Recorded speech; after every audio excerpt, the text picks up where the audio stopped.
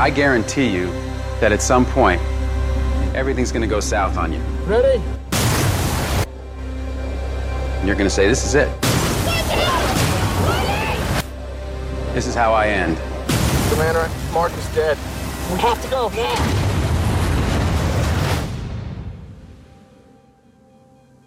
Now, you can either accept that, or you can get to work. Well, welcome back, everybody, to Take Me to Your Reader, discussing adapted science fiction at its best and worst. I'm Seth. I'm James. I'm Colin. And we are once again going to be talking about something that is currently in theaters, which is The Martian, which is the Ridley Scott film starring Matt Damon, adapted from the Andy Weir book of the same name. And to help us in our discussion, we have a special guest today, co-host of the Sci-Fi Christian from the great state of Minnesota, Mr. Matt Anderson. So, Matt, thank you for joining us. Hey, thanks for having me. Yeah. This is one of those things where I had put out a feeler to you because I'm a fan of your show on Facebook. And I think the context was you guys were doing somewhere like the 350 episode when you were saying things that we want to do before episode 450. Oh, yeah. And I think you had The Martian as an alternate. I can't remember if it was an alternate or on the list, but I've been interested in this movie for a while. I didn't know I'd get to the book, but thanks to you, I dove into the book as well. Yeah, and as we were saying, or we were talking earlier, at the time, you would have been our first guest if we hadn't subsequently then gotten guests. But right, you were the first one in our hearts. Yeah, we've been talking about this podcast getting together for this since last May, so this has been in the works for a while. Yeah. Now, the funny thing is, of course, I did this unilaterally. I didn't discuss it with James and Colin. And like, we all live in the same town. We get together. We run several times a week, and we talk in other contexts. But I never told him anything about it until we actually put it on the schedule. And I said, "Oh, hey, by the way, we're going to have a guest." So hi guys, thanks for having me. Hopefully you don't mind. If you want, you could talk, and I'll just chime in every now and then. Whatever. No, we always like the guests to talk about themselves a bit. So, to that end, Matt, why don't you tell us a little about yourself, kind of your history as a science fiction fan, and tell us about your podcast. Perfect. Yeah, I've been a long-time science fiction fan. Going back to my childhood, watching shows like Sliders and the X-Men, the animated series. I'm trying to think of some other pretty important ones to my history. I watch a lot of Next Generation. Back to the Future, I think that was something that really set me down a path. So when it comes to subsets of the science fiction genre, I love time travel. I love alternate universe type stories. Basically, and I got into comic books then through shows like Batman the Animated Series and X-Men the Animated Series.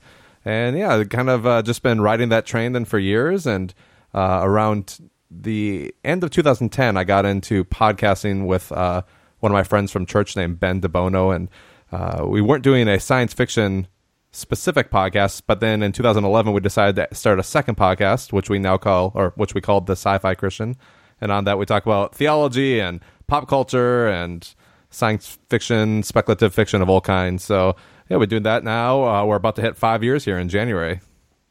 Nice. And you guys really churn them out. I know you do like news episodes, you do book reviews, movie reviews. Yeah, during our first year, we would do one episode a week. So we'd have the first part of the show would be news, and then we'd have our main topic, and then we go to some listener feedback. And sometimes those episodes were 2 to almost 3 hours long. And when we started our second year, I changed the format so that we would... I changed the format so that we wouldn't have to make people listen that long through things. Also, I wanted our episodes to be more timeless, and if you start with the current movie and book and TV news, it sort of takes out the timelessness factor. So now we get together every Tuesday night. We record at least 2 episodes, maybe more.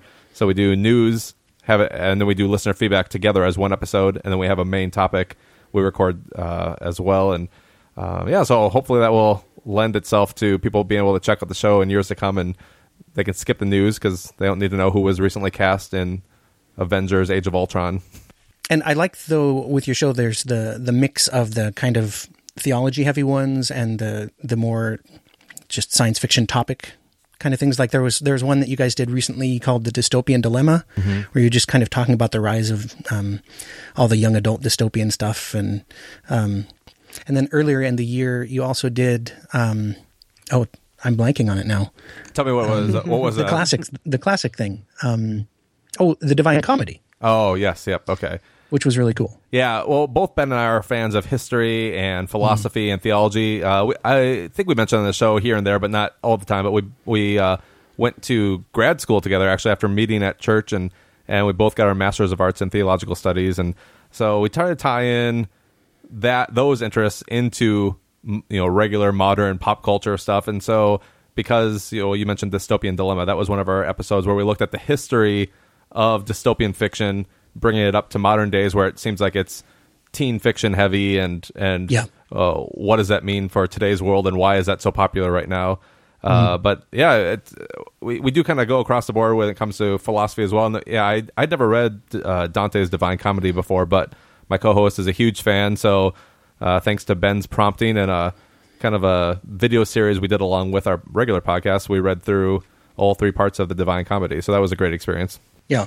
And good chemistry between you guys. I mean, I know you're friends in real life and everything. And the other thing that's interesting is that Ben converted to Catholicism and Matt is a Protestant, and so there's some interesting perspectives there. Yeah, it's super funny because we started going to church together. Like I mentioned, we were at a small church plant in the Twin Cities area, and over time he started as an intern, and then he moved into an associate pastor role. So he was, my pastor, or one of my pastors at my church. And then he stepped back from that role after starting to feel led to move over to Catholicism. And often when he comes over, I'll have already had, we use Audacity as our software to record the podcast. Often I will have it recording before it even gets there, because even though we're friends, we don't really talk too much outside of podcasting. That we do here and there, but that's really when we are able to reconnect and keeps our conversations fresh, I feel like, in some ways. But so I usually have a recording in case we get in and start talking about something before we're to the main topic. So he comes into my apartment one day and says, I have to tell you something. And the mics are going. He doesn't realize this, but we're live.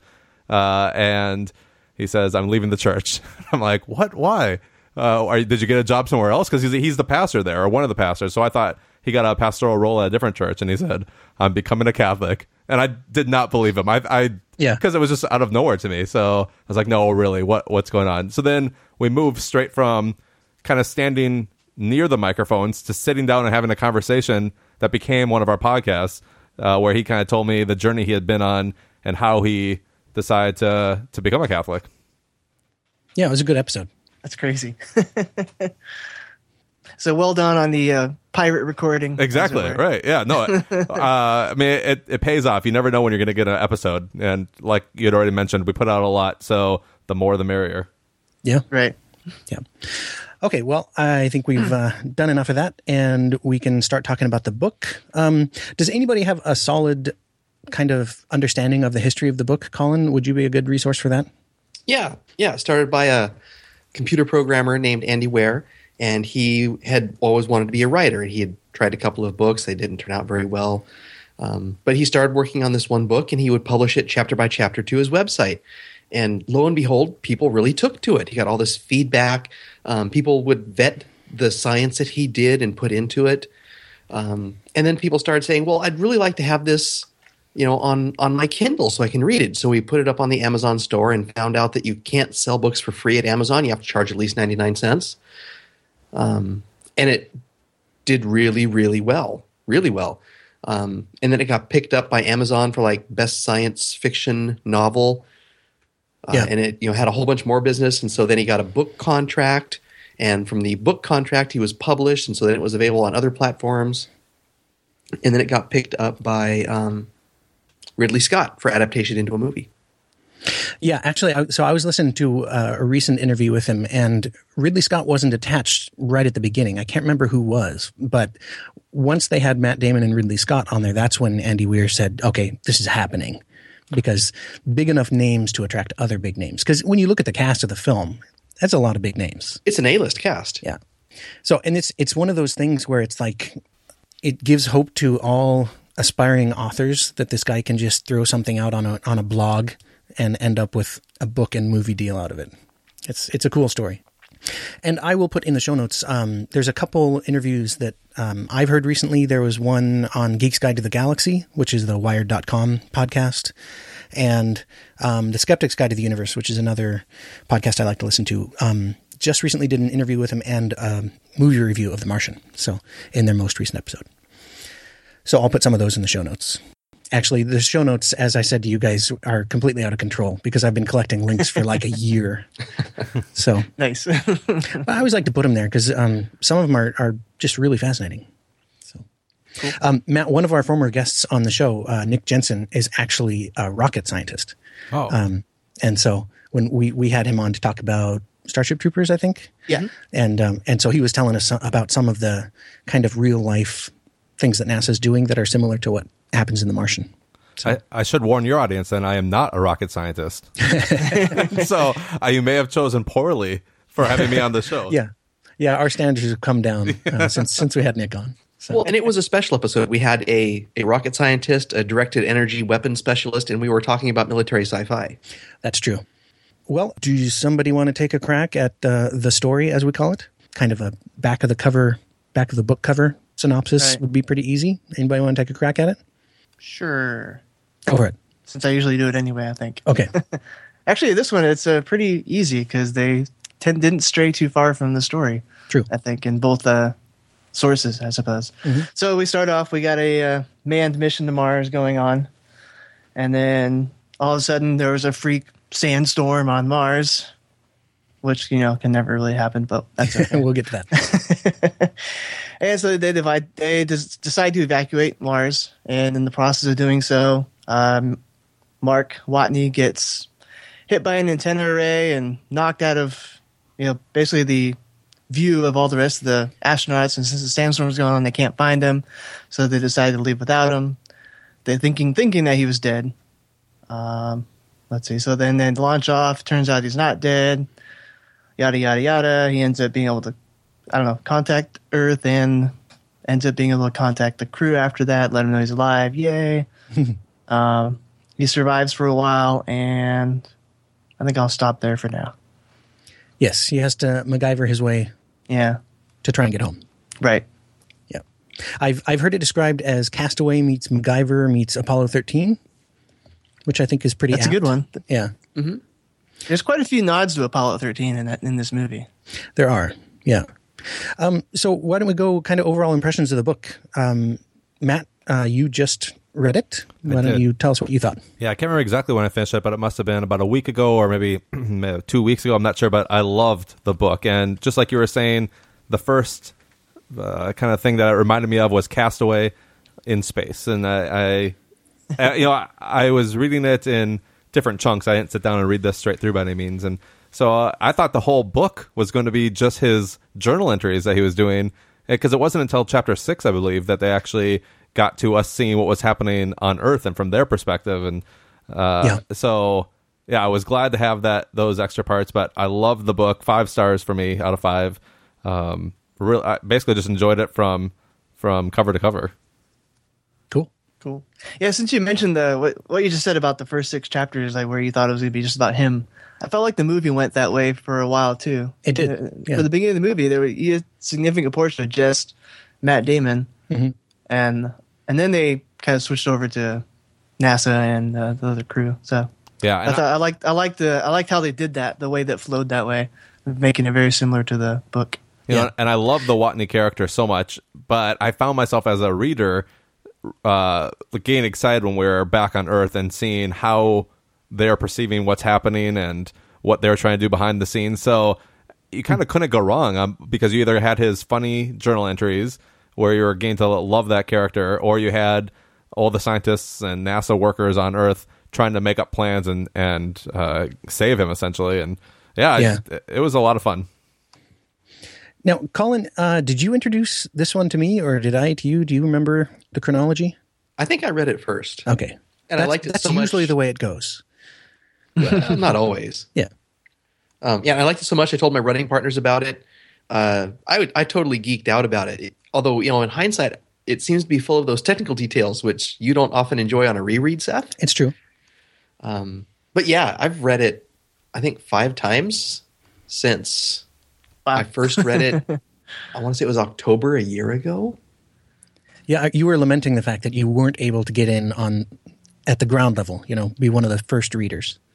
Yeah, I mean, to think about what an experience that would have been to watch the evolution of the book and been part of the editing process, and then to see it come out as a movie. It's somebody's several authors' dreams. Yeah, I didn't know you had reread it that many times.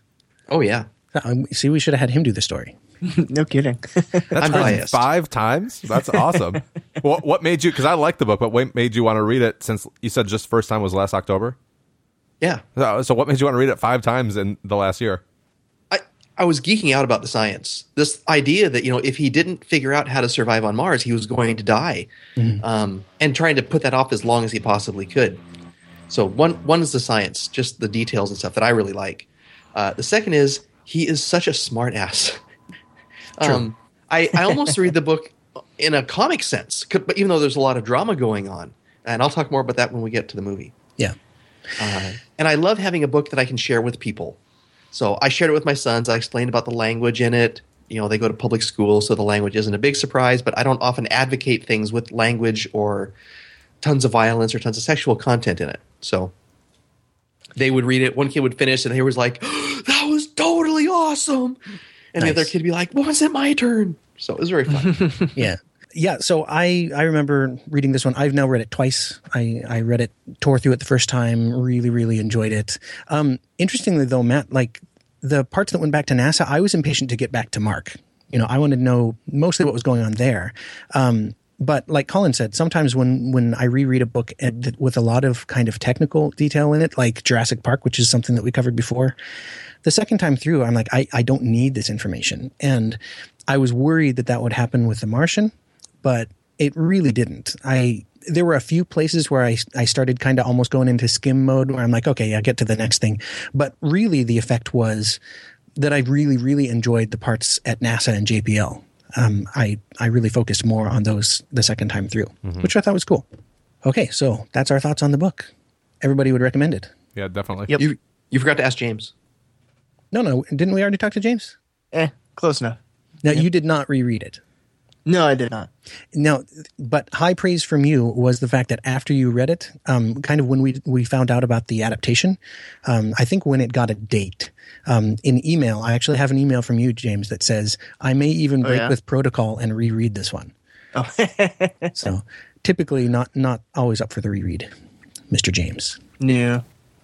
Yeah, I was kind of hoping we would have somebody on who saw the movie first, but since we wanted to do it as quickly as possible after the movie came out, it's Colin can read a book in a day and does sometimes, but it wouldn't have been fair to ask him to, and we would have had to do Obliviate from Harry Potter on him to erase the previous read-throughs.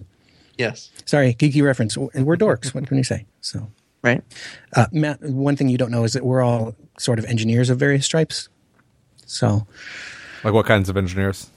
Colin is a computer programmer, but he has an electrical engineering degree as well. Right, Colin? Mm-hmm.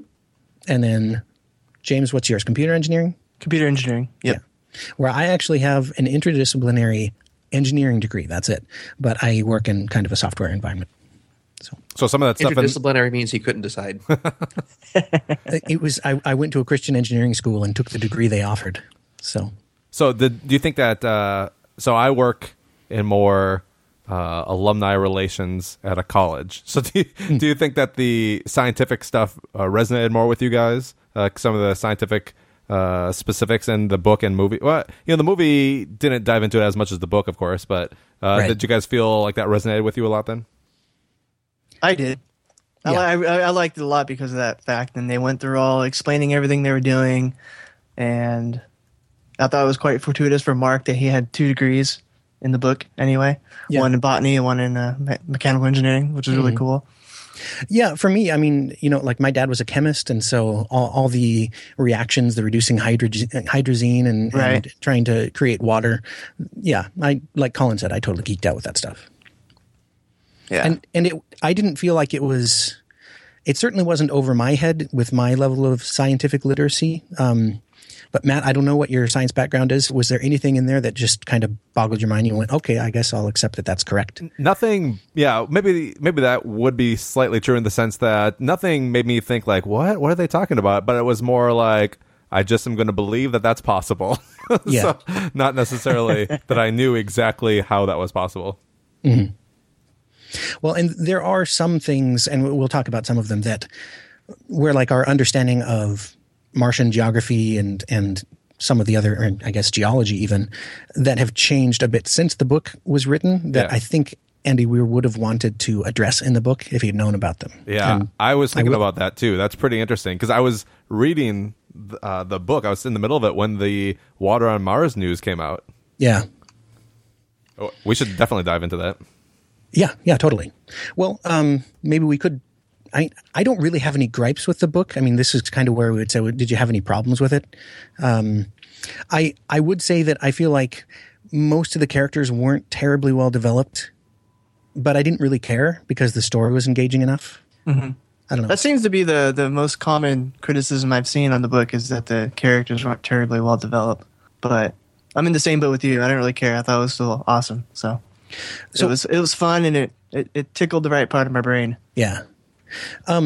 Colin had sent out an article, and Matt, I sent it to you. I don't know if you got a chance to read it, where it was a guy talking about it. I didn't feel like he was slamming the book, but he was just kind of saying, whoa, let's calm down on calling this the best science fiction ever. Mm-hmm. So I don't know if you got a chance to read that. I didn't have a chance to read it, but I have the link in front of me, so I'm going to press it right now. You guys I talk. was talk going to read a amongst passage yourselves. from it, but Yeah. I forgot. Hang on here. All right, you have 30 seconds to skim. I totally thought that guy was slamming it, by the way, even though he said he wasn't. He's like, I still like the book, but... So here's kind of the money quote. It's like the third or fourth paragraph. If you do a Google search for Martian book review, you'll find a deluge of breathless headlines all praising how wonderfully researched the science and engineering of the book seems to be. This kind of things, well, he's got a typo. This kind of thing leads people to say things like, greatest science fiction novel ever, because apparently the only way to have good science fiction is to have the science be darn near 100% accurate. I edited it for you, Matt. I find this line of thinking not only patently closed-minded, but also hopelessly reductive.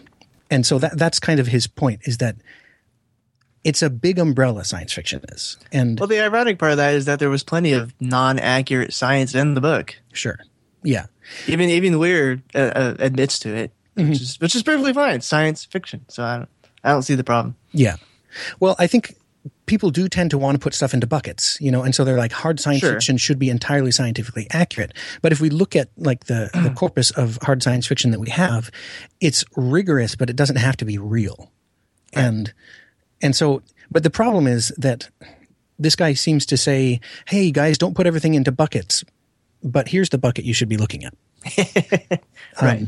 Yeah, he's like he's saying that's a reductive argument, and then he continues to make a very reductive argument the rest of the article. Mm-hmm. Yeah, I don't know. Because you wrote science fiction that was, scientifically accurate and extremely accessible to the general public, and it took off like gangbusters, then therefore it cannot be good science fiction. Yeah, I didn't feel like he really said that, but yeah, that's kind of the sense that I got though too. I kind of have to agree with Colin on that one. Okay, I may be extending his argument, but it seems to be the way he was heading. I'm not really sure about you guys, but when I go to a movie like this or read a book like this, I'm not necessarily looking for it to be 100% scientifically accurate. yeah. No, of course not. It wouldn't be science fiction if it was entirely 100% accurate. It'd be a science book. But You'd be reading a textbook or something. Yeah, I totally agree. I think it's kind of weird when people bring this stuff up because actually today when I left the theater, my friend Scott was there with me, and one of the first things he said is, I heard it was really scientifically accurate. I was like, okay, that's cool. But people had the same conversations after Interstellar last year. I just don't care about that kind of thing. I just want to have an enjoyable experience for my book or movie.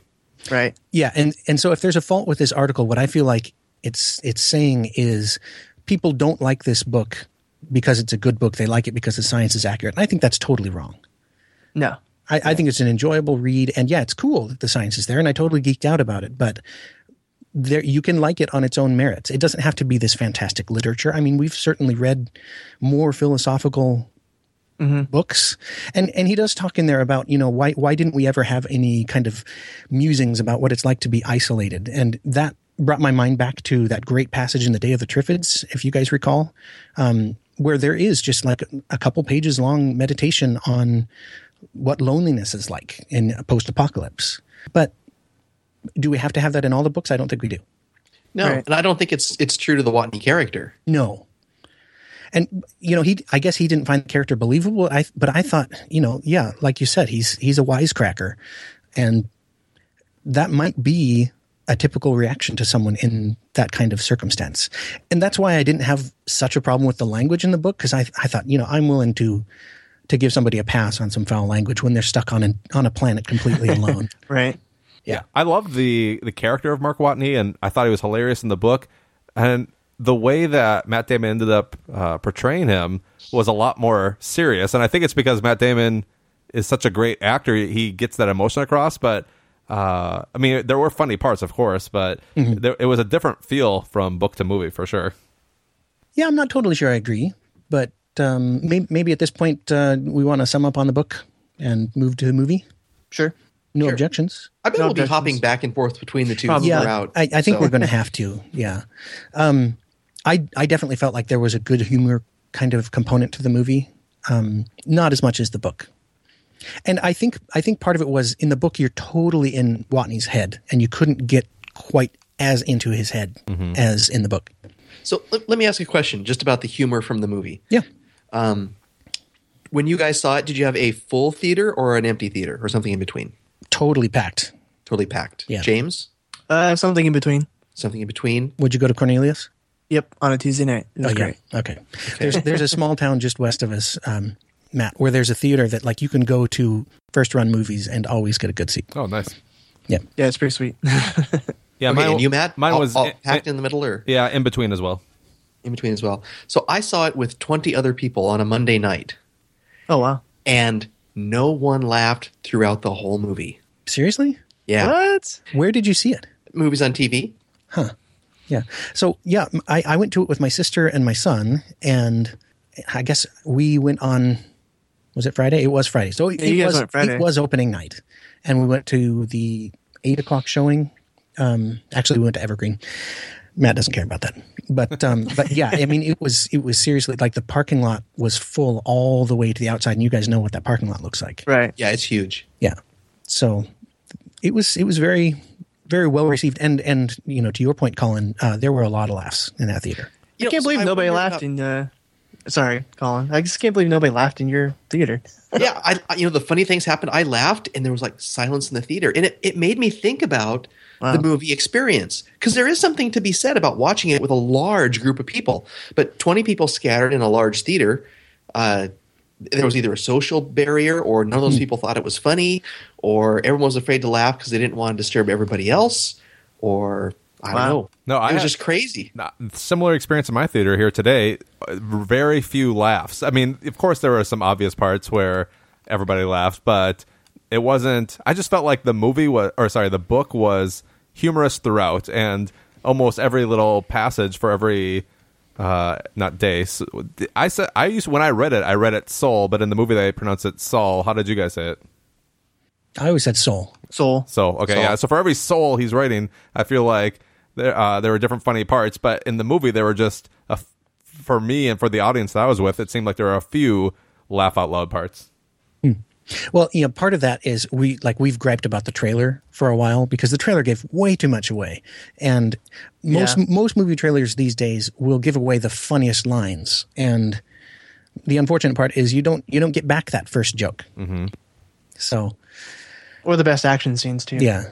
So I had stopped watching trailers for it because even though I had read the book, like I didn't want the images in my head. I wanted to see them fresh for the first time. So after that initial trailer that came out, no more. Yeah. Did you guys watch the media materials leading up to the movie? Kind of the viral video sort of things, the crew interviews and that kind of thing. Yeah, Aries Live. I think I watched a couple of them. Did you feel like that enhanced your experience? I did. It told me that there were going to be things that they just didn't have time to put in the movie, but they must have taken the time to shoot some of them. And they even added a few things like the psychologist interviews with everybody and the Welcome Aboard Ares 3 thing that Matt Damon did. Those were nowhere in the book, but were nice additions. I thought the movie did a really nice job of handling the profanity part, because I thought it would have been kind of weird to have him not use any bad language, and so you got your kind of PG-13. I think you get 2 or 3 maybe now. It used to be 1, but TV Tropes calls it the tactical F-bomb. Where it's like, a movie gets 1 and they use it to maximum advantage. I thought kind of front loading them there was effective. And then I like the other places where it sort of let him swear, but you didn't hear it, or you kind of saw that he was swearing on a screen. I thought that was cool. That was pretty funny. Well, I think it provided some kind of comic relief moments too, right? Yeah. With whoever the guy was that played Kapoor. Chiwetel Ejiofor, I Right. believe is his name. Right. I was prepared to go back and edit that several times so I could get it right. But I nailed it the first time. Good job. I was afraid to say it. Yeah. And people mispronounce my name so much. That's a pet peeve of mine, so I didn't want to mess it up really badly. What are you talking about, Colin? I've been called Colin Kuski so many times in my life. Nice. See, this is where it's nice to have a name like Matt Anderson. Yeah, that's true. Yeah. Nobody messes that up. Heasley, I get called Hensley all the time. What? And I'm seriously. Where's and the N? James, you remember the Seath Heasel thing too, right? Yeah, that's true. But where's the N? There's no N in there. I know. And it's not like Hensley is a super popular name either. Right. So yeah, never really understood that one. Seth Hensley. Yeah, so we were talking about. I really like the biggest laugh that I remember in the theater was when Watney sort of does his freak out thing over the text. And they're showing F-bombs, but with dash, dash, dash and that kind of stuff. And then they tell him, whoa, tone it down. This is all public. Right. And it's being broadcasted live. yes. And in the book, that's where he did one particular thing that was really immature. But in this one, I liked the fact that they just showed the reactions of everybody. I thought that was really effective. Yeah, I totally agree. Effective. It was just like Alfred Hitchcock with horror, only this time it was with humor. Yeah, I love that. Right. All right. Further thoughts? Colin, what do you got to say? Yeah, I missed the humor a lot, and I missed a lot of the scientific detail, but it didn't make the story suffer. I think I'm ready to talk about differences between the story and the book. Yeah, I guess we didn't really give our overall impressions of the movie. Did everybody like the movie? That's what I'm asking. Yes. Yeah, no, I thought it was a great movie. It was a good drama, sci-fi-ish. Yeah, I don't know that I would read it or watch it 5 times in a year, but I'll watch it over again for sure. Okay. Yeah. I definitely liked it. I think I may have liked it more if I hadn't read the book, though. That's exactly my thought. I was regretting that I had just reread the book, and this is why I wanted to ask James, because he didn't reread it, and so some of the I'm glad I did not reread the book. Okay, Yeah, that's what I think I would have fallen into the same boat that Colin's in right now for rereading the book and Colin's always in that missing boat. some of it from the movie. Yeah, it's not just this book and movie combination, by the way. Yes, It's in every most of book and our- movie combination. Well, except for the really reductive ones, the itty bitty ones like They Live and 8 o'clock in right. the morning. yeah. Matt, we've covered some things where like we have a short story and a full length movie, and the short story is literally like 4 pages. And so you're kind of more okay with changes when it has to be expanded than when you have to chop something up. Right. Right. So this movie was the first time where I was kind of thinking, because I usually have the rule that I want to read the book first. If I know I'm going to see the movie and there's a book out there, I'll read the book first. But I'm starting to think maybe that's the wrong method for overall enjoyment, because I bet I would still have enjoyed this book if I went and read it after I saw the movie. But I can't get that movie enjoyment experience back. In the sense that I did like it, not to say I didn't like it, but I don't know. If you guys ever saw The Hunger Games, the first one, I had a similar experience with that, where I had just read the book, actually all 3 of the books, and then I saw the first movie, and I thought the movie was good, and the people I went with that hadn't read the books really liked it. But it was almost like I was just waiting for every story beat to happen, and I knew exactly what was coming next, and I don't know, it almost, there was like a semi-emptiness to both The Hunger Games and then to The Martian, because I knew the book so well, I think. But I don't want to make it sound like I didn't like it. I did enjoy it. I'm just wondering, what is the best method? Read the book first or see the movie first? I don't know. I think case by case. You know, I think a book like this definitely would have rewarded seeing the movie first, and then you could have really just dived into whatever, the more technical stuff in the book. The book would have almost been like the director's cut of the movie, where, oh, here's all the other things that you missed. Because like that, the entire journey, and now we're talking about some of the differences, the entire journey to Schiaparelli Crater, was disappeared essentially from the movie. And that was one of my favorite parts of the book. Is that the one to the Pathfinder or to the MAV 4? To the MAV 4. To the Ares 4. Yeah, Ares 4. Ares 4 MAV, yeah. And I understand why they're going to take something like that out. And I could kind of immediately identify, as soon as I saw the rovers, I thought, those don't look as spacious as what I pictured. And I figured once he loads all that stuff up, I'm not sure that they're going to do the thing where he rolls the rover. And of course they didn't. All of that was gone.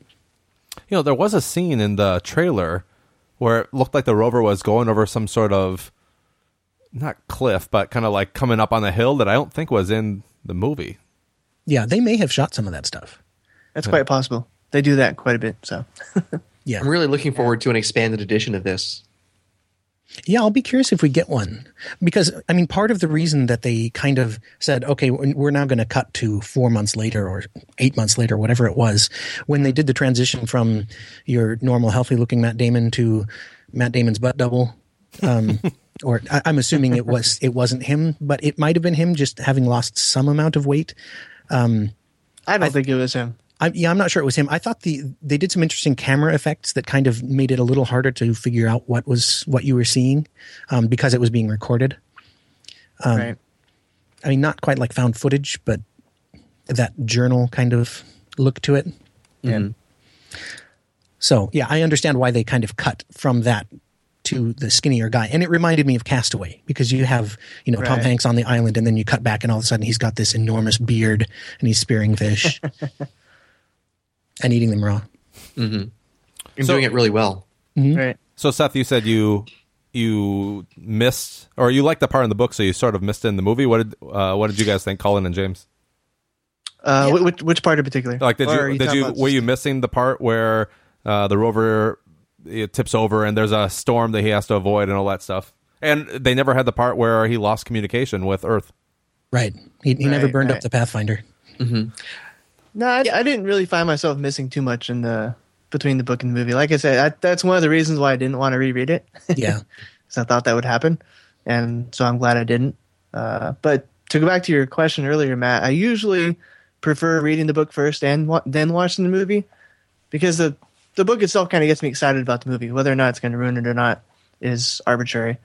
Because I typically imagine, when I read the book, I tend to imagine it better than the movie can do for me anyway. And so I just kind of expect that to happen. Yeah, if that makes any sense. Oh, yeah, definitely. I missed the hot tub. Oh, right. I forgot about the hot tub. I missed some of the other things, the little things. And yeah, I missed the storm, and I think it would have been nice to have one challenge. But again, you're trying to make a movie that appeals to a very broad audience, and it's got to be time limited. There just wasn't enough room for everything. Yeah. I think he had plenty of challenges though in the movie. I mean, a lot of the stuff was pretty well communicated that it was, challenging and difficult. And I think that for me that came across. Yeah. The drama aspect of it came across pretty well. So one thing that I thought was adapted really well was one of the moments that I really liked in the book was when he's burning the hydrogen and in the journal thing he says, and everything was going really well until the explosion. And that was a cool way to do it in a book. You don't really get that in a movie, but the way they handled it, where he's like woohoo and celebrating, and then it blows up, I thought that was awesome. Yeah, yes, it was it was the perfect way to translate it between the two media. I like that too, and that was one of the only moments in my theater where people laughed out loud. Nice, and I liked the way he looked when he sat down to kind of do his journal update. He's like, burnt. yeah, so blew myself up. Yeah, that was good. That was cool. Little homage to the Mythbusters in there, because he touches his eyebrow, just like. Right. I leaned over to my son and said, "Am I missing an eyebrow?" Exactly. And there were some things the movie did really, really well. The scene you mentioned, Seth, where we're seeing Matt Damon from the back when he's skinny, unhealthy Matt Damon. And really dirty. I mean, I actually didn't get that from the book. Yeah. But, when it's there in front of your eyes, it does it really, really well.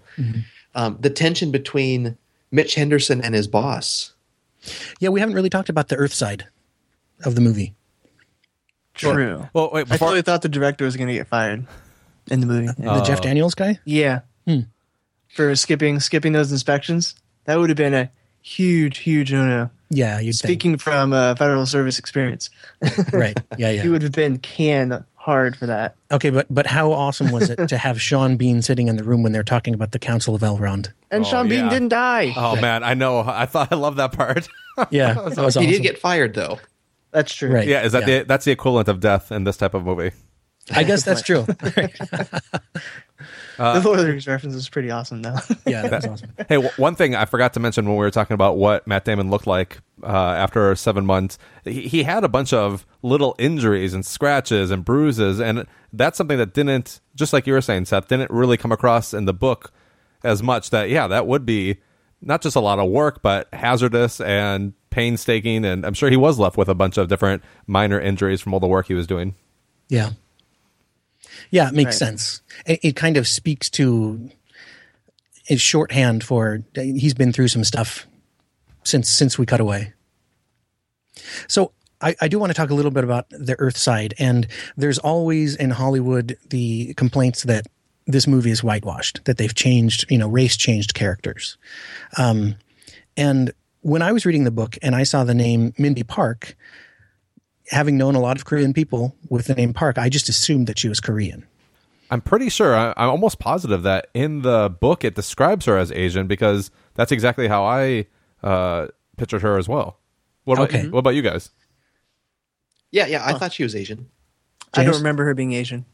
Yeah, I went back and kind of scoured it and looked to see if there were any clues. And I think kind of along the lines of character development being lacking a little bit, I feel like Andy Weir didn't describe people very exhaustively, which is fine with me because Matt, you of course weren't there for it, but on our Contact podcast, there's this whole section in the book Contact. I don't know if you've read it, where like Carl Sagan gives you the whole dossier of this whole group of people at some conference and describes all of them. And I was just like, this is so worthless. It does not need to be there. Yeah, along those same lines, they changed the name of Venkat to Vincent. Yes, to Vincent, yeah. Not a huge deal, I guess, but No, and as soon as they called him Vincent, I thought, okay, this is how they do it in Hollywood, where they're like, well, this guy's brown enough to play somebody who's somewhat Indian.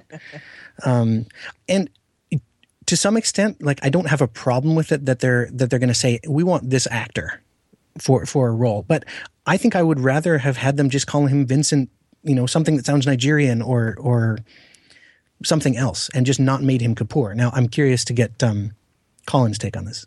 So yeah, I thought Mindy Park was Asian, and if you have to sacrifice a lot to get the actor that you want in a role, maybe it's better to cast another actor. Yeah, I suppose so.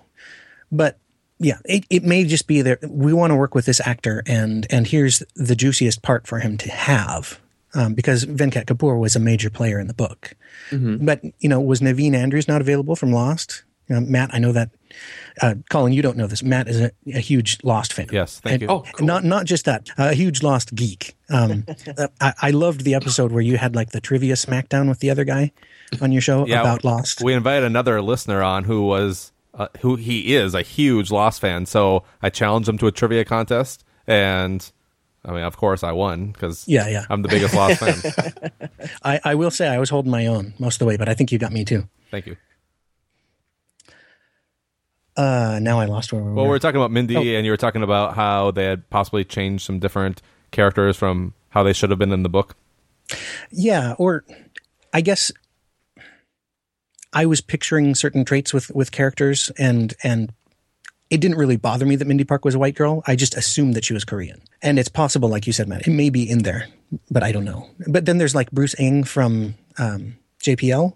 Mm-hmm. And in this case, he is played by Benedict Wong. So, he's British, but he is of Chinese ancestry. So that was cool. I always pictured Rich Parnell as a kind of grizzled old, astrophysicist instead of a bright and chipper young guy. But the guy knocked the part out of them. He was terrific. Part. Yeah. And I guess he's from Community, which I don't think I've ever seen an episode. Me either. Yeah, he is. He's I don't know. I think he's a great actor. I like him. Yeah, He did a good job. I love Community. James, have you watched Community? Yes. Okay, so Community is awesome. only people that have seen that show will understand this reference. But I felt like on Community, he played a character whose best friend's name was Abed, and I think that Donald Glover in this role was playing an Abed type character basically because he I don't know. So that's for Community fans. Watch for that. Kind of. Yeah, he was very adroit. But like just the way he delivered his lines. I mean, not necessarily personality, but the way he delivered his lines. What about Kristen Wiig? That was kind of a surprise. I felt like she was way underused though. But the role was perfect for her, I think. Like who Annie is in the book, I could totally see Kristen Wiig. Yeah, and that's kind of, I feel like she was not Annie enough in the movie. I mean, they didn't show enough of her because you didn't really see her doing like the press conferences and stuff. Oh yeah. Though I did like that first one with Jeff Daniels where he gave one like monosyllabic answers to everything. Yes. That was pretty cool. I just realized in all of her press conferences, and I just saw the movie, so I'm pretty sure this is true, she's always standing to the side. I don't think she actually led any of them. Yeah. And that was... Yeah, she definitely... I felt like she didn't get as big of a part in the movie as she had in the book. Yeah. And the Annie in the book, I think, was quite a bit different. I mean, you're talking about someone who... She was the public relations director, but as soon as she comes off the podium, she swore more than Matt Damon did, more than Mark Watney did. Oh, she was really dirty. Right. Yeah, she had an edge to her that you didn't really see in the movie. No, yeah. So my favorite thing, though, about the movie, other than just the fact that, Mars was featured, like the spectacle of it, I loved. But really my favorite thing was showing the nuts and bolts side from like JPL and when they were like building something there that Watney would have to be doing on Mars and testing it. I thought that was cool because you didn't get much of that in the book. No, but it was pretty cool. Yeah. They talked about it, but not showed it. But didn't show it. Yeah. Where they were like doing A-team builds. They did do that in the book. I remember them. Like Watney stated that pretty much everything he was doing They were telling him to do, he had been prototyped on Earth, so it should work type thing. Yeah, but it was just cool to see it, though. That's what I'm saying. Right. Okay, fair enough. Yeah. I thought it was cool he fell through the roof. That was hilarious. Now, one thing that is glaringly missing from the movie is the sealing resin. Like the special seal patches that they have. Yeah, it's called duct tape, duh. Right. And yet, even though I missed those seal things, I thought like one of the tensest scenes of the movie was when he's putting duct tape onto his mask. I thought that was cool. Yep. Yeah. Yeah. I thought we would have seen something very similar from another Mars movie, Mission to Mars, where they used their sealing resin to fix some things. Oh, interesting. So let me ask another question about differences between the movie and the book. Yeah. And this is probably just my ignorance, but I expected Hab canvas to look like canvas instead of a plastic Visqueen? tarp. Yeah. Yes. Yeah, I agree. Was that just me or? No, it's like they had different definitions for it because when they said that they would cover the MAV at Ares 4 with Hab canvas, he ended up covering that with something that looked very different from what he had been using earlier. Because earlier it just looked like duct tape and plastic sheeting. It looked like a parachute he covered the map with. Yeah, it kind of did. Yeah, it looked more like nylon than canvas. Right. Even then. Yeah. But they had already made some pretty substantial changes to the way the Hab was put together. Because you kind of got the impression in the book that it was essentially just inflated.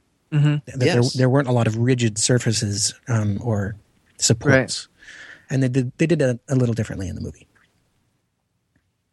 Yeah, especially about the part where he needs to steal some Hab canvas to work on the rover so he can take it. So he deflated it, cut it out, and then reinflated it. And it was this idea that it worked because you could cut out a section of a dome and it would still be a dome even if it was lopsided. Yeah. Yeah. I mean, I think that's just shortcuts that you're going to take in a movie. You have limited time and there's already way too much to put in. Right, Yeah. right. So for me, the biggest change that I thought was negative was the Iron Man thing. Oh, I actually think that worked for me. Because, oh, really?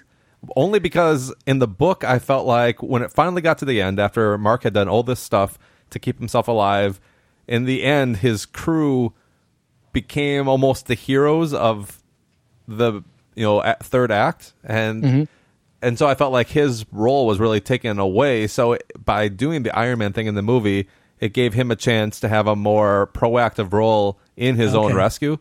Gave him more agency. I also loved that they changed who was the person rescuing him, as opposed if moving it to the commander instead of Beck. I thought that was a good move. Yeah, see, my problem with that was then what do we need Beck for? I mean, he's supposed to be the EVA specialist for the mission.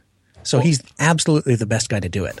But I think that she was worried that, I mean, it was another sacrifice. She didn't know if it could be done, and she didn't want to risk another guy.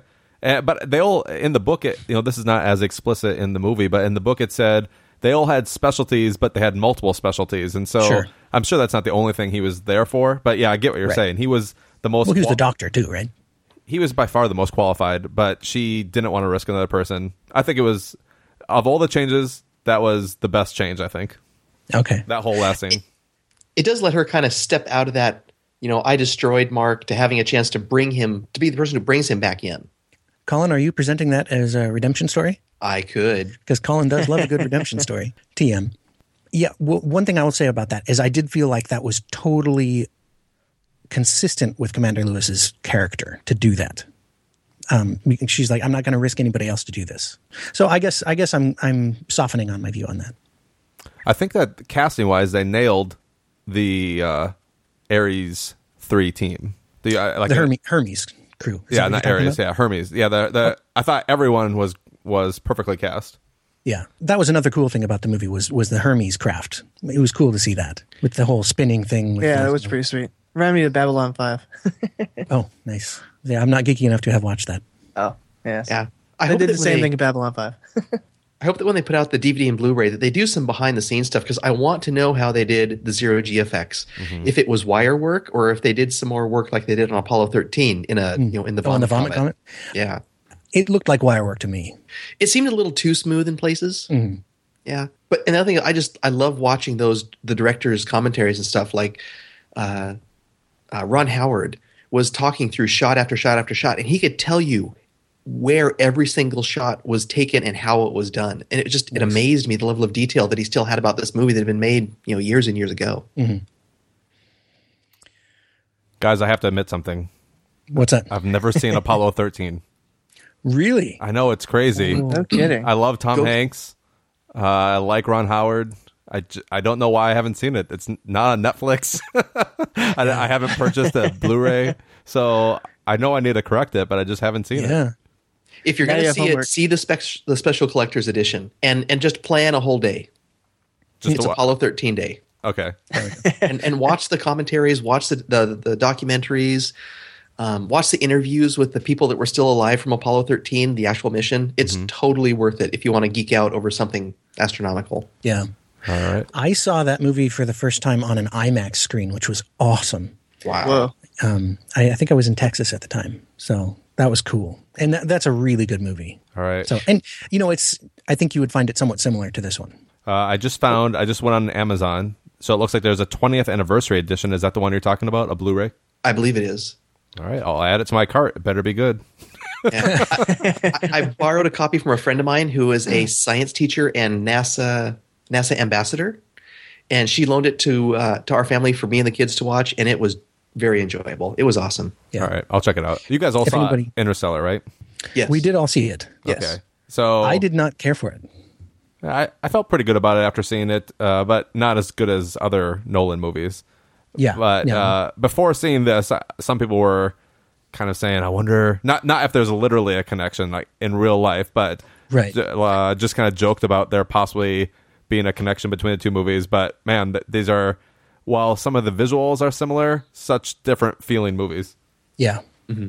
So I had written down something I was impressed with in the movie was that they stayed with the delayed communication idea. I was afraid they were going to dumb that down and make it so they could talk real time or something. Well, it would have been science fiction-y if they did. It would have eliminated several challenges, I think. Mm-hmm. I remember learning in a psychology class, and this is a kind of a tangent here. Go with me. Mm-hmm.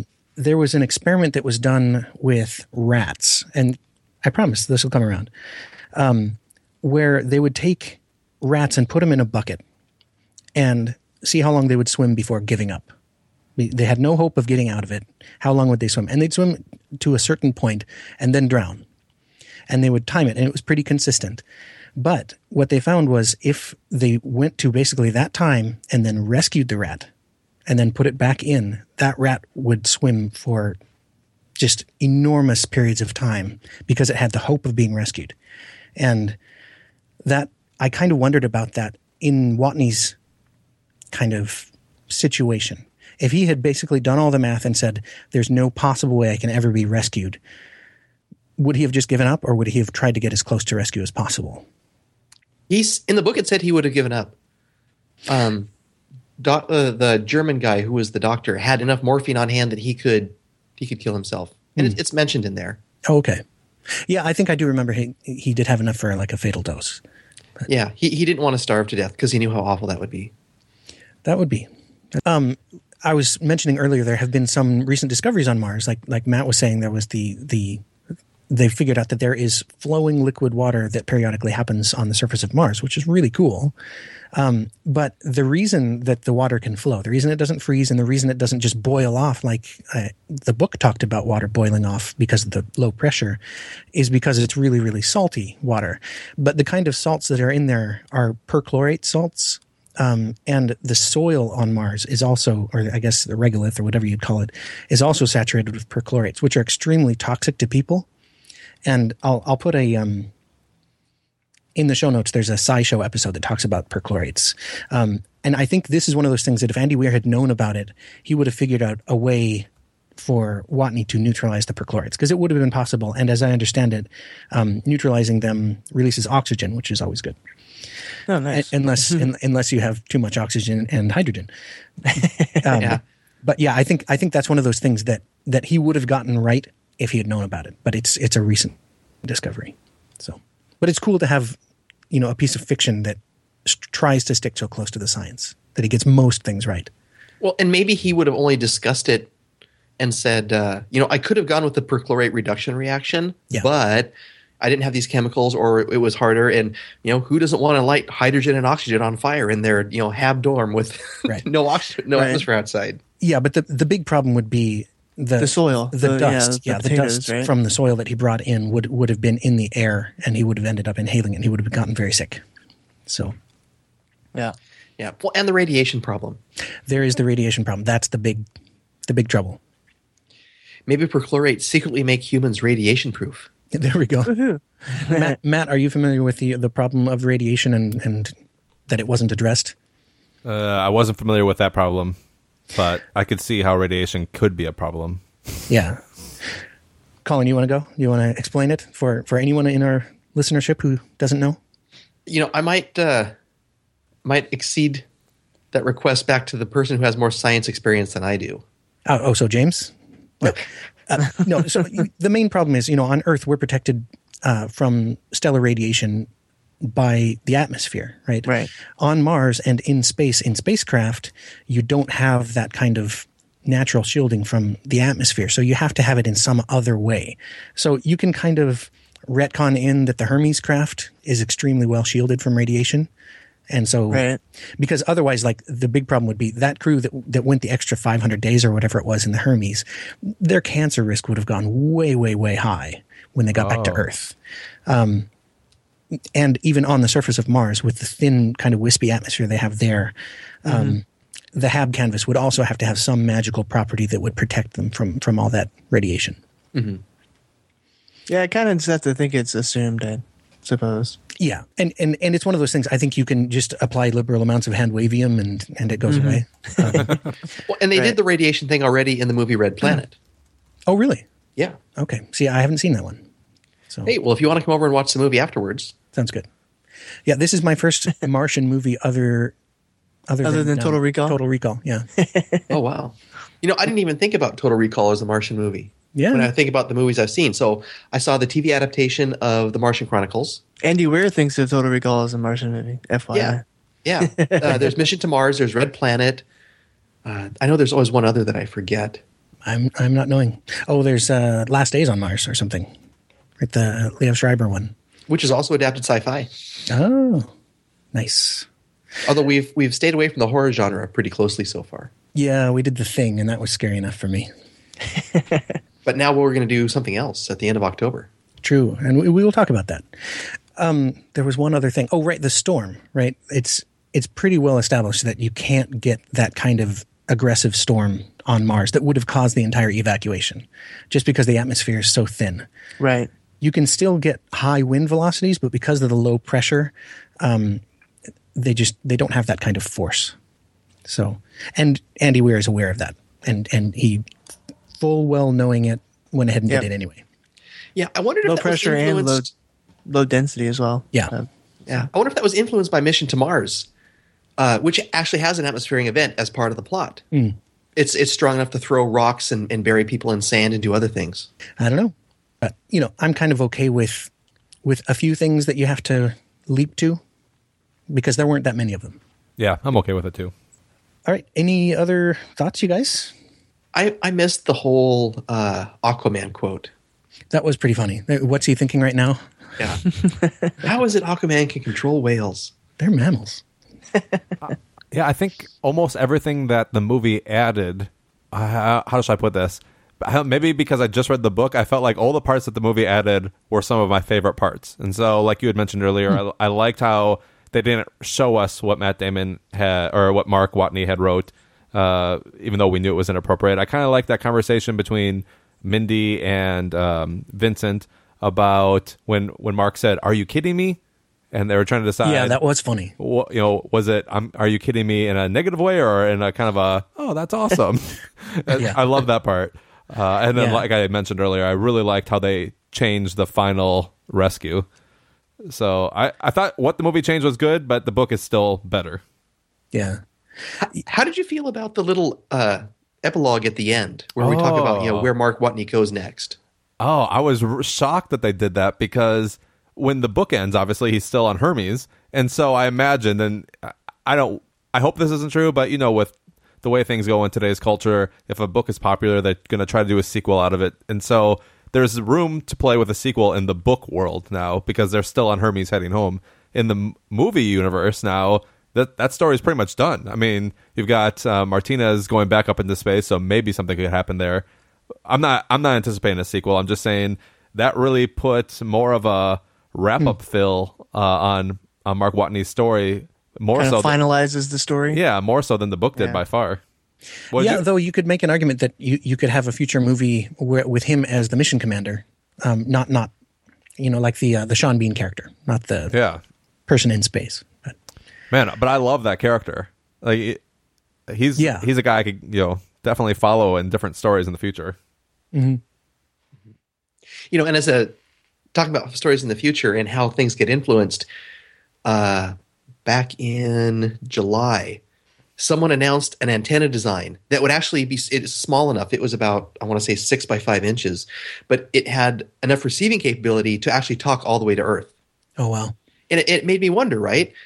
If this has influenced NASA in any way to say, if we were going to plan a Mars mission or a long-term moon mission or whatever, what tools do we give people to survive in these extraordinary circumstances that you hear about in books that make great stories? Yeah.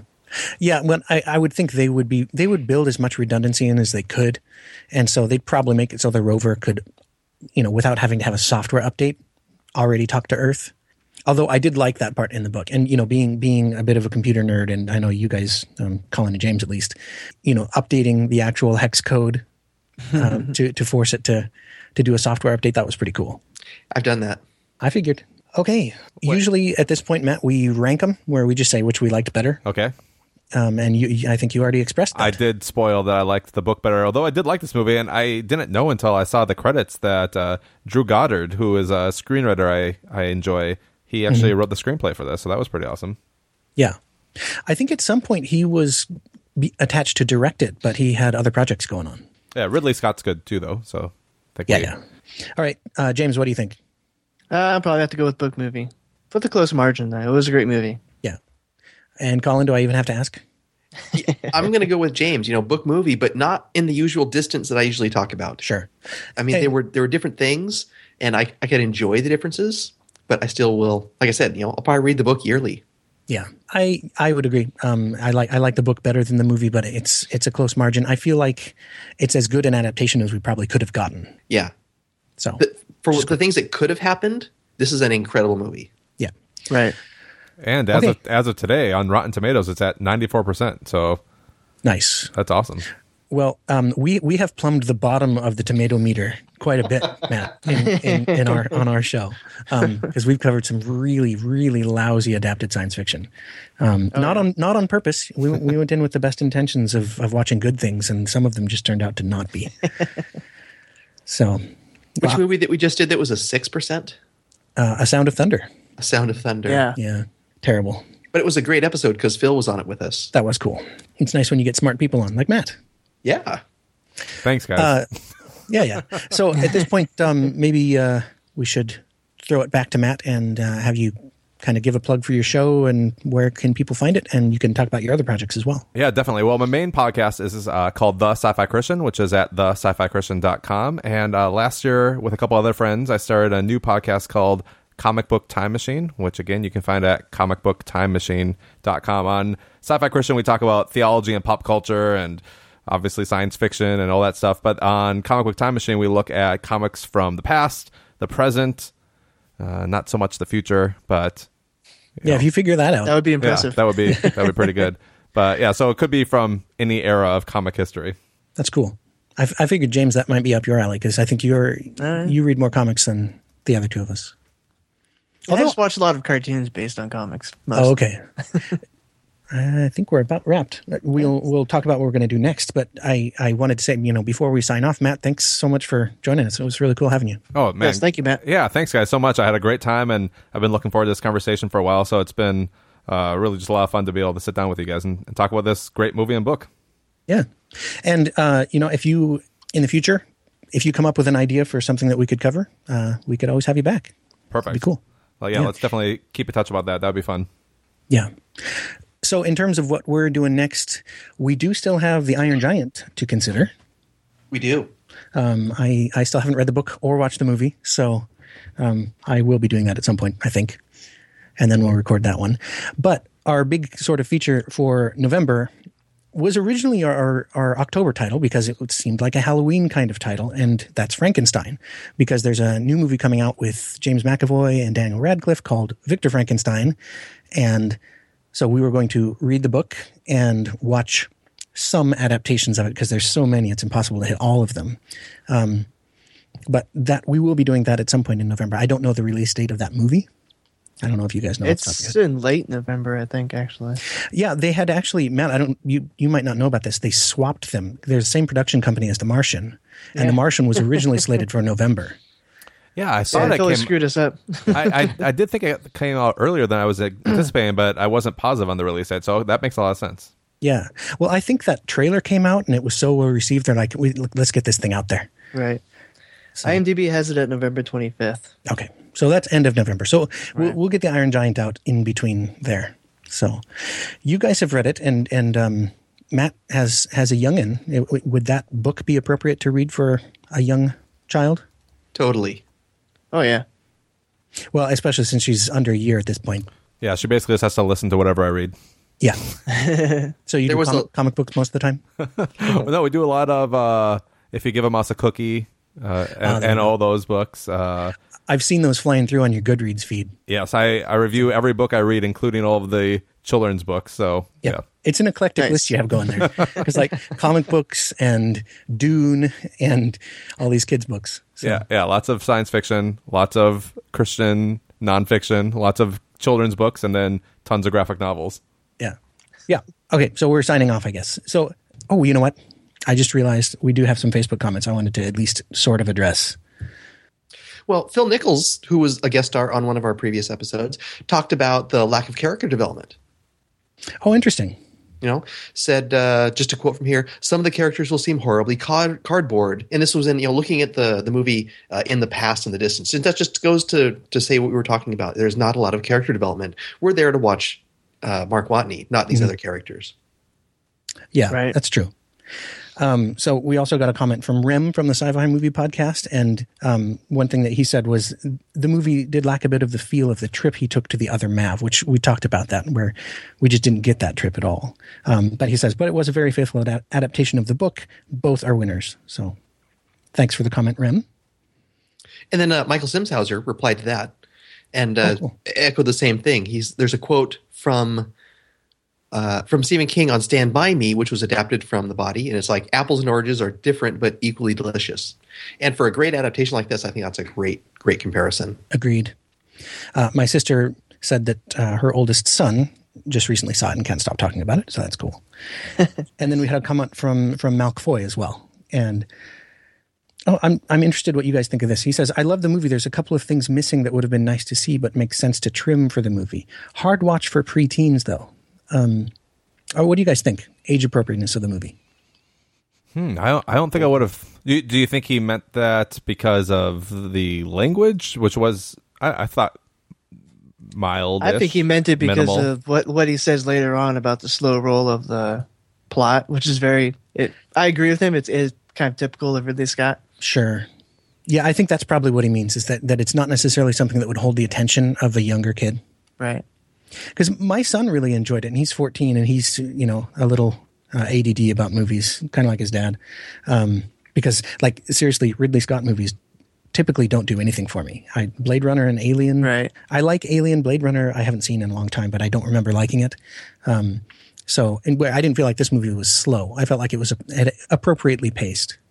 Malk also mentioned that maybe the reason they have Lewis is to make it a bit more of a stronger female movie. Yeah, I'd agree with that. And Matt said that was one of the things he liked, so that's cool. All right, well, thanks everybody who commented on the Facebook page. And I should also mention, and we always forget to give the contact details. We just figure if people are listening, they already know where to find us. But if somebody chanced on the podcast, you can find us on pavementpodcast.com or find us on Facebook. Just search for Take Me to Your Reader or Pavement Pounders Podcast. And connect with us and send us any suggestions that you might have.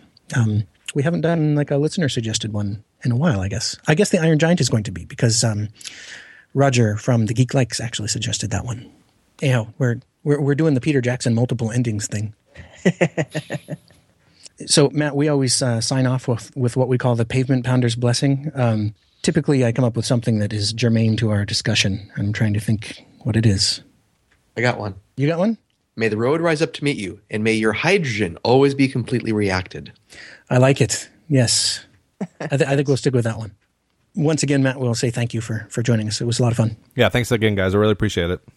Okay. And thanks for making space for us and being flexible, because we did have to scrub the launch at least once. All right, thanks guys. I'll see you later. Bye, guys. Okay, bye. Potatoes and Valium. No. Yeah, you were in the Navy, so I value having somebody who knows what he's doing, because none of us do. So, we just wing it. Yeah. Yep. We call each other the Pavement Pounders because we run together. Oh, nice. And on trails, roads most of the time, or sidewalks. I'm also a runner. Do you guys do 5Ks, half marathons? What's your deal? Our preferred distances are the lower ones. So, Colin and I have done a couple 10Ks together. I think, though, we've only done 5Ks with James. Yep. What about you? Well, I got into running by training for a marathon.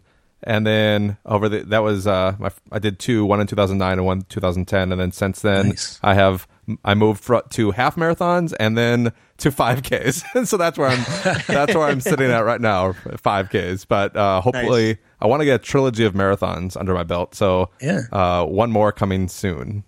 If you're ever out in our area and you want to get some 5K distance in that won't require much effort, just let us know. Or if you guys ever want to do the Portland Marathon. I don't see that happening. I've never had any ambition to do a marathon. All right, well, just think about it. I would seriously consider coming out there if you guys were interested. We'll see. All right. Okay. Oh, nice.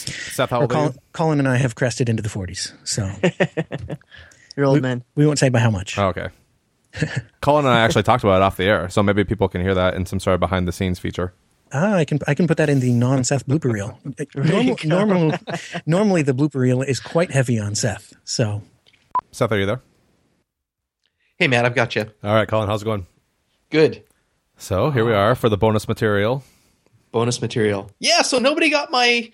for those of you that aren't listening, because we're not actually broadcasting this yet, right? Seth went offline, and I made a joke saying he must have leaned his drill up against the computer, and I got this blank space from the other two people in the Skype chat. No, I got it as soon as I read it. big laughs over here on my side. Just didn't translate to text. So Yeah. what can And it's we? hard to tell a joke over text. So if we put this at the end of the episode, what can we talk about that will be pertinent to the conversation, but not necessary for everybody else to be here? You want to talk about Castaway? I talk about Castaway. I love Well, Castaway. Did you love that movie? I did. It wasn't a great movie, but I tend to like those man against nature kind of stories where the guy overcomes in the end. If he had sunk with his raft, I don't think I would have liked it as much. Right. I saw somebody else online saying that this movie, The Martian, was like Hatchet in space. Did you ever read The Hatchet when you were in school? No, but I think it came out after I left school. Oh, okay. Yeah, so I don't know you guys' ages. I am 33. I'm 45. Okay, so you beat me. Okay, the I Hatchet. outage you, maybe nothing else. The Hatchet is a kind of smaller novel that came out in 1987, and it's about a young, teenage guy who gets lost in the woods and has to survive by himself for a while. And I read it in 5th grade, I think. Oh wait, hey, I think we're being called for the real deal. Let's go back to these guys. Hold on. Hello, this is Matt. Hey, sorry about that. No problem. Anybody else still on? Well, I was just talking to Cullen. Okay. Is he here yet? I'm here. Back. Yay. Okay. Well, I guess it was inevitable that would happen at some point. Yes, that is your Windows punishment. Yeah, thank you. Go ahead, Colin. Lay it on. That's what you get for leaning the drill up against your computer. Yes. See, that joke's a See, winner. Seth got it. Haha. Colin, that joke's a winner. That's my one for the day, unfortunately. Okay. Rock and roll. All right, I will start us off then. And this is always the hardest part. We see, Matt, we don't have theme music to play, so like there's nothing to tell me that it's time, and so I. Do you want me to play my theme music? I ramble. No, that's okay. I could play my theme music, and everybody would be really confused. All right, Seth. Hello, this is Matt Anderson. Signing off here. Thanks so much for having me on your show. Had a great time with you guys. Well, that's all from here. I'm Matt Anderson, signing off.